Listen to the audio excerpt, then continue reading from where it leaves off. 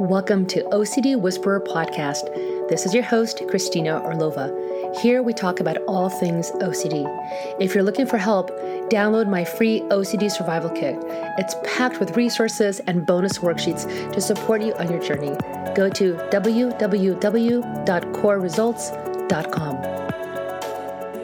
Welcome to OCD Whisperer Podcast. Today with me, I have two incredible guests, Dr. Lauren Wadsworth, who is a board-certified clinical psychologist, founder and director of Genesee Valley Psychology, clinical senior instructor in psychiatry at the University of Rochester Medical Center, and diversity, equity, and inclusion senior advisor at McLean Hospital, Harvard Medical School.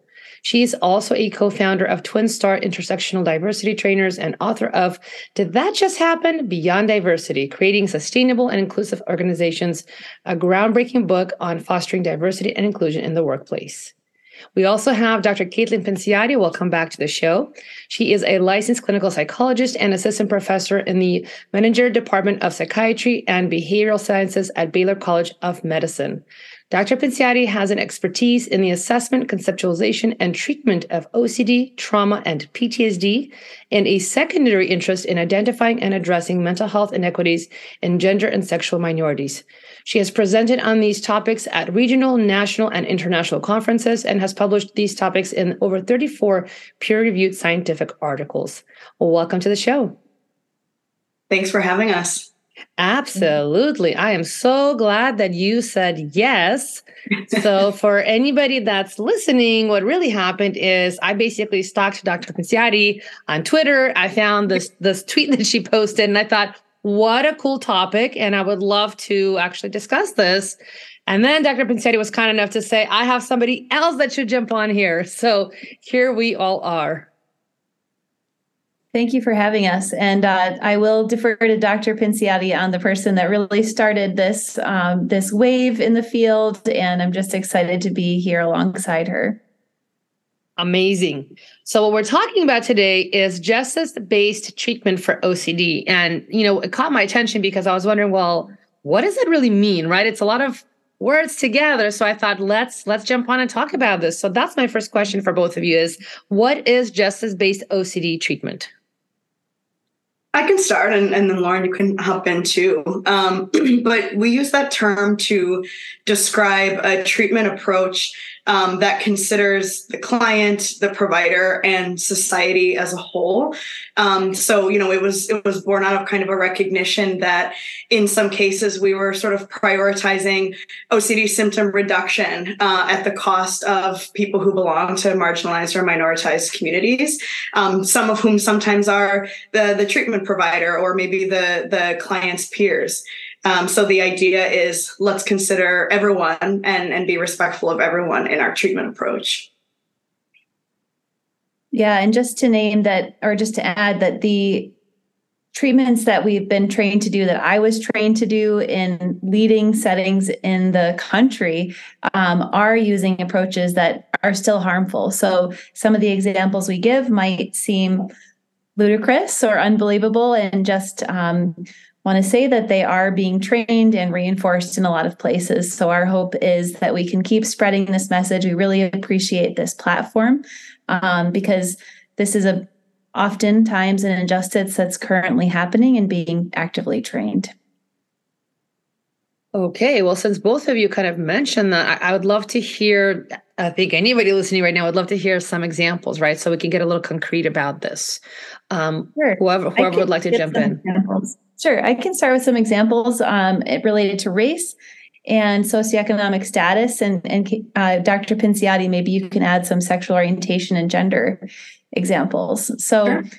Some examples that I was trained to do would be if someone has OCD related to fears that they might be racist, quote unquote, or do something racist, they might be instructed to do an ERP where they are writing down racial slurs over and over and over for 30 minutes or an hour, maybe even saying those slurs out loud over and over and over, either on their own in private or on a residential unit or setting where there are other people in the milieu as well. An example related to socioeconomic status might be going to a homeless shelter or a houseless shelter and just standing near people that might be without a home or low SES, and having that fear, triggering that fear of contagion or becoming contaminated by someone that is struggling financially.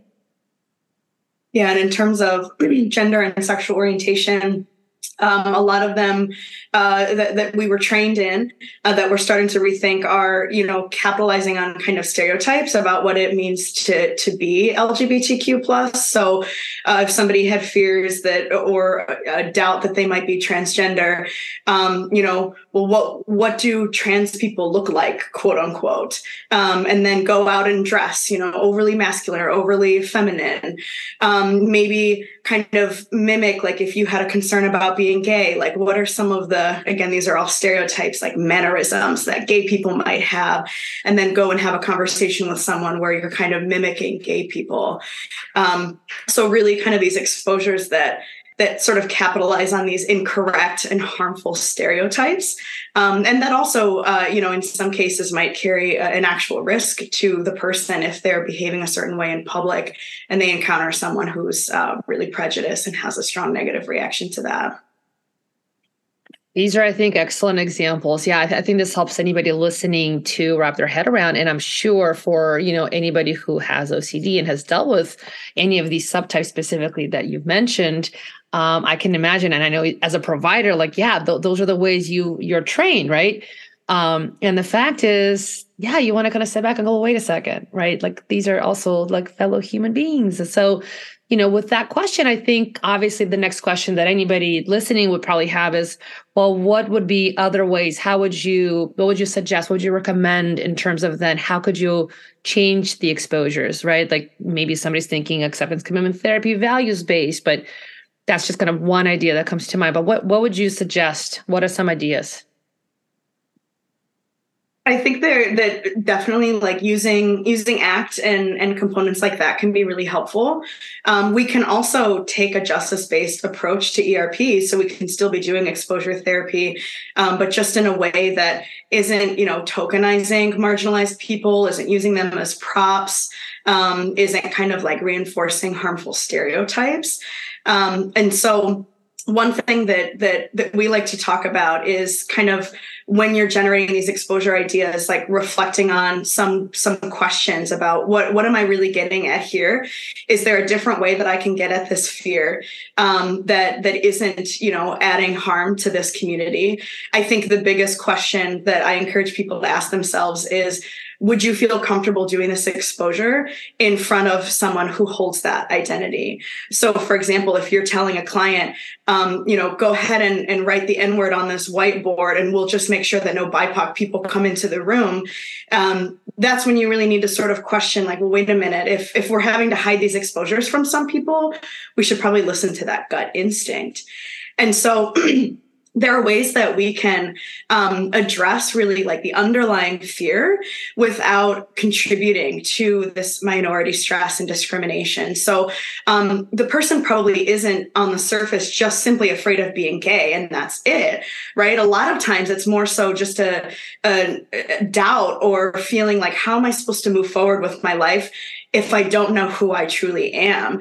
And maybe they don't really care either way. If I'm this or I'm that, that's okay with me. I just need to figure it out. So we can do exposures to that kind of uncertainty and maybe whatever core fear is underneath that. So maybe the core fear is like, I've been living an inauthentic life. I've been lying to my loved ones or to myself. Okay, great. Let's do some exposures of maybe other times when you were inauthentic or dishonest with people, because I'm guessing that those are probably also triggering for you, since that's what's underlying all of this.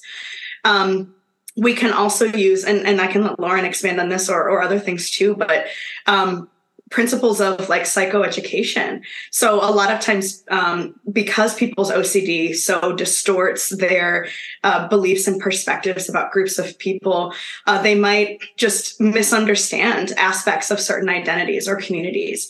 So we can use psychoeducation and have people really educate themselves on different aspects of a community, which would both, address perhaps misinformation that they have, but also probably be a pretty potent exposure for them as well. Yeah, that piece of engaging in psychoeducation or learning about other communities could also target avoidance.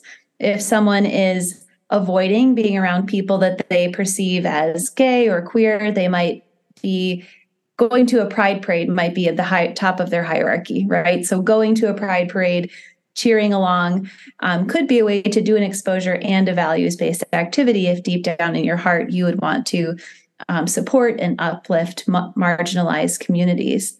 Another example of getting at that underlying core fear, we can think about, again, that fear of being perceived as racist. If we get under that, it might be more about being seen as a bad person or being a bad person deep down. But if we really do a downward arrow or do some Socratic questioning around that specific fear of saying a racial slur, we can help the patient understand or client understand that saying a word doesn't make you racist or not a racist or a good person or a bad person. That it's really more of a system of racism that we're all living in and we are all a part of, especially if we are white like me. So understanding the ways in which it's much more complicated than the words that come out of your mouth literally in a social interaction. And we can target the uncertainty by, instead of writing down the racial slurs, having a conversation with someone about maybe the topic of race and risking saying a word that could be perceived as negative or harmful. We can engage in expanding our relationships to people who have different racial identities than ourselves to, again, risk making a mistake using a valued action of connecting and building a relationship. I love that. These are all such great examples. And I love that reframe and that slowing down and really checking in truly like what's underneath this, right? And you both really spoke to that. A lot of times for folks with OCD, it's more this notion of somehow maybe I'm a bad person or I'm going to do something terrible or I'm going to get something and be stuck with it or pass it on. And so exactly expanding kind of the definition, how else can we address those fears, right? How else can we get at that? I'd love to ask you, if we're thinking about things for providers, right, for clinicians who specialize in OCD, what do you think could be some things that they should be aware of in terms of when working with these themes, or what are ways that they can kind of help themselves to retrain, reframe, and kind of start to adjust this? Dr. Wadsworth, do you want to take this one first, or? Yeah. So I want to come back to something Dr. Pinciotti said, which was that gut check of would I do this with anyone in the room? Because for me, that's the thing that helps me make those decisions the most in the moment. It's a quick question. It's something that we can answer right away. If we have a gut feeling of, oh, that would make me anxious to do in front of someone from that community, then maybe we try to reframe it and target an underlying core fear. I really like to bring to mind the addressing framework. And so Dr. Pinciotti and I talk about this a lot, how we can use that framework, which covers all the aspects of sociocultural identities that we hold and reminds us of them. That could be age, race, sexual orientation, gender, ethnicity.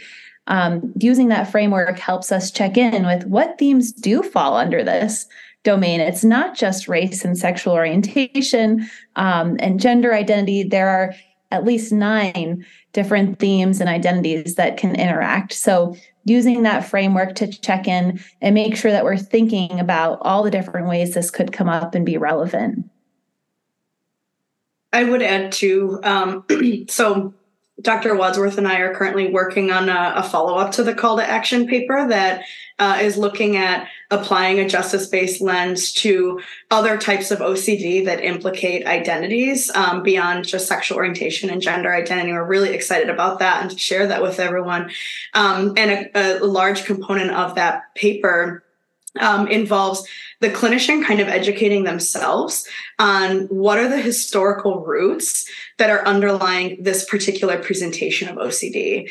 I joked in the original call to action paper that although, of course, OCD can latch onto anything, by definition, it latches onto things that are deemed, bad or undesirable in society on some level. And so, the joke that like tomorrow I'm going to wake up and have OCD about like, oh no, what if I'm like really rich and everybody loves me and I'm like really attractive, is probably not going to happen with OCD, right? That might be something else diagnosable.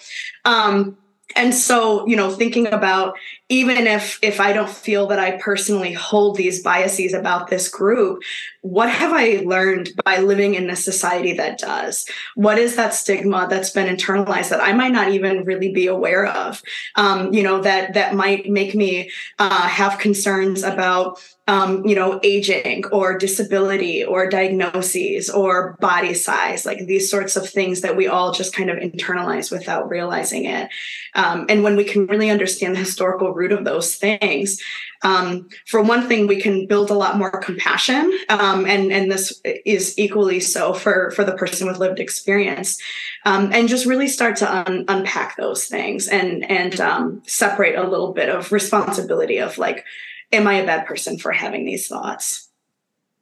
I love that there's so much in there, but I love that. And for any therapist or even person with lived experience listening, I think this is great to bring to your therapist or provider and kind of check in around this.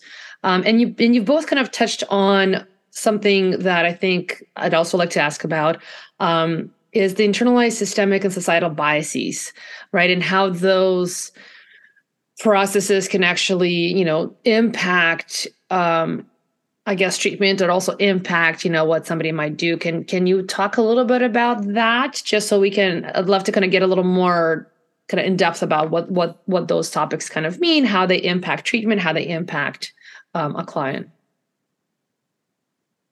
Yeah. Do you want to start, Dr. Pinciotti? Sure.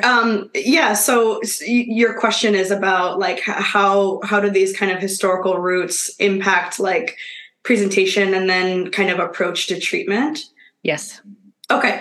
So with SO and gender themed OCD, the historical roots of like anti-LGBT stigma really is what drives people to, have these obsessions about their gender or sexual orientation. Because again, if somebody feels like I don't personally feel like I'm transphobic, I don't personally feel like I'm homophobic, and yet I recognize that there are people in this country who are. And so if I were to hold those identities, there might be consequences to that.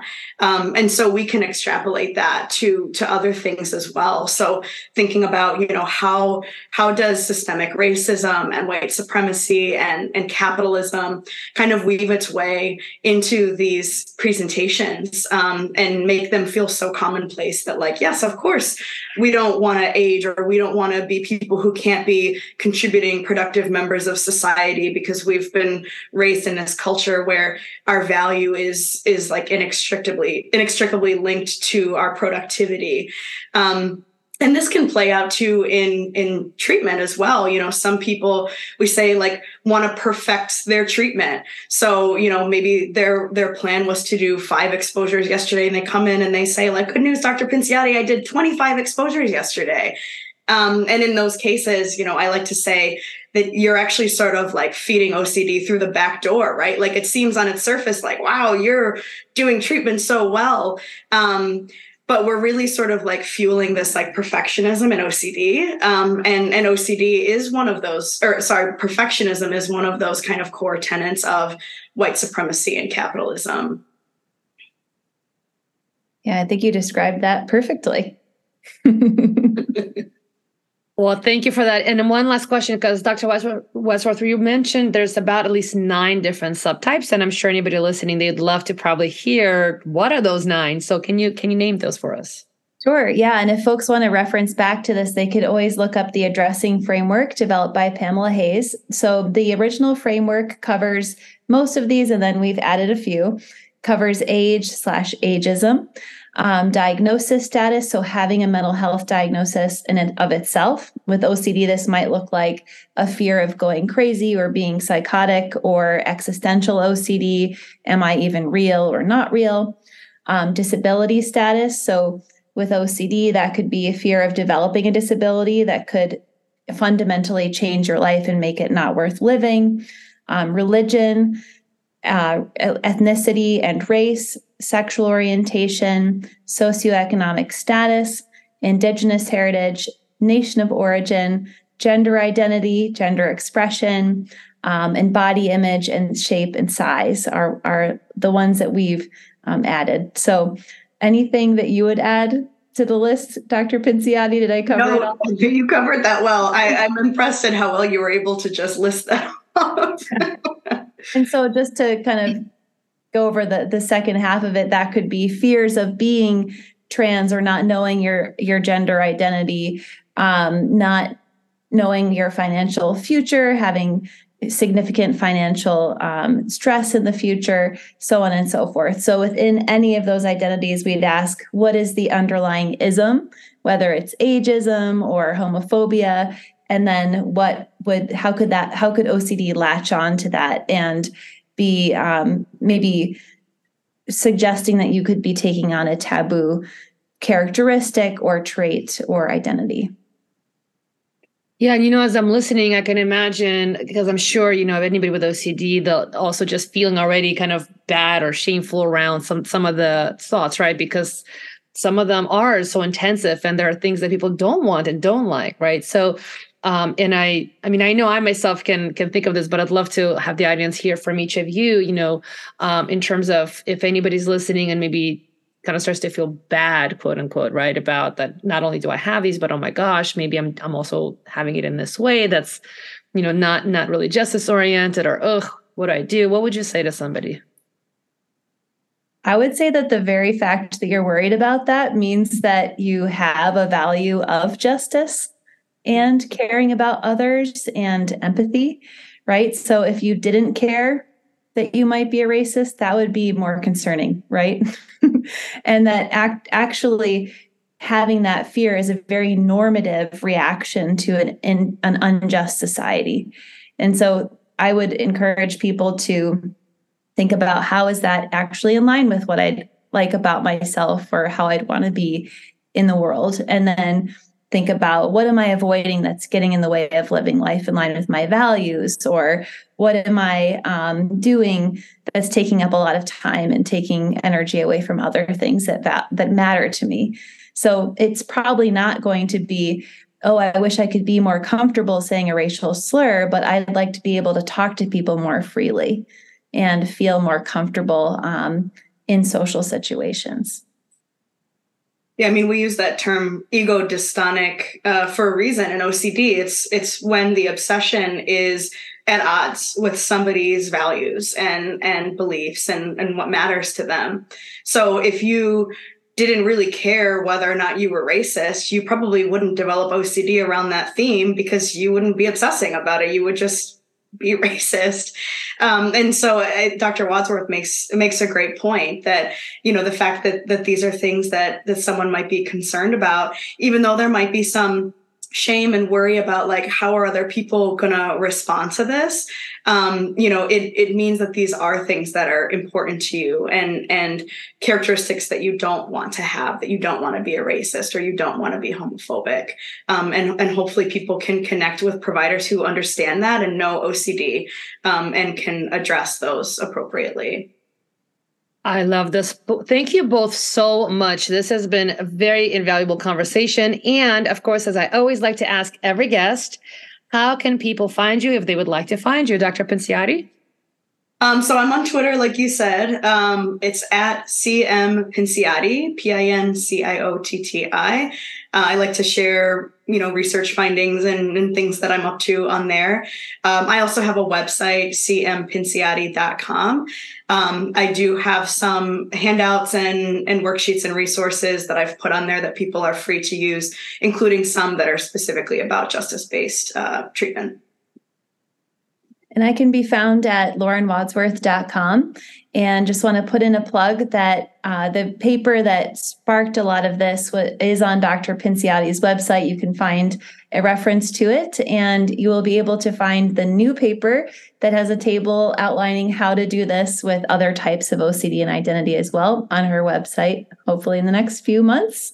Yes. Yeah. TBD. Lots of great things that Dr. Wadsworth and I are pairing up on. So the future feels very bright for OCD treatment. I love it. Thank you both so much for coming on the show. Thank you for having us.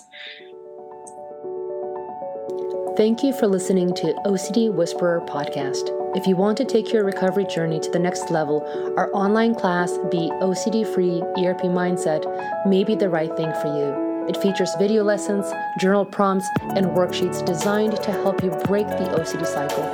Access it now and start thriving today at www.coreresults.com/e-learning. All links are in the show notes.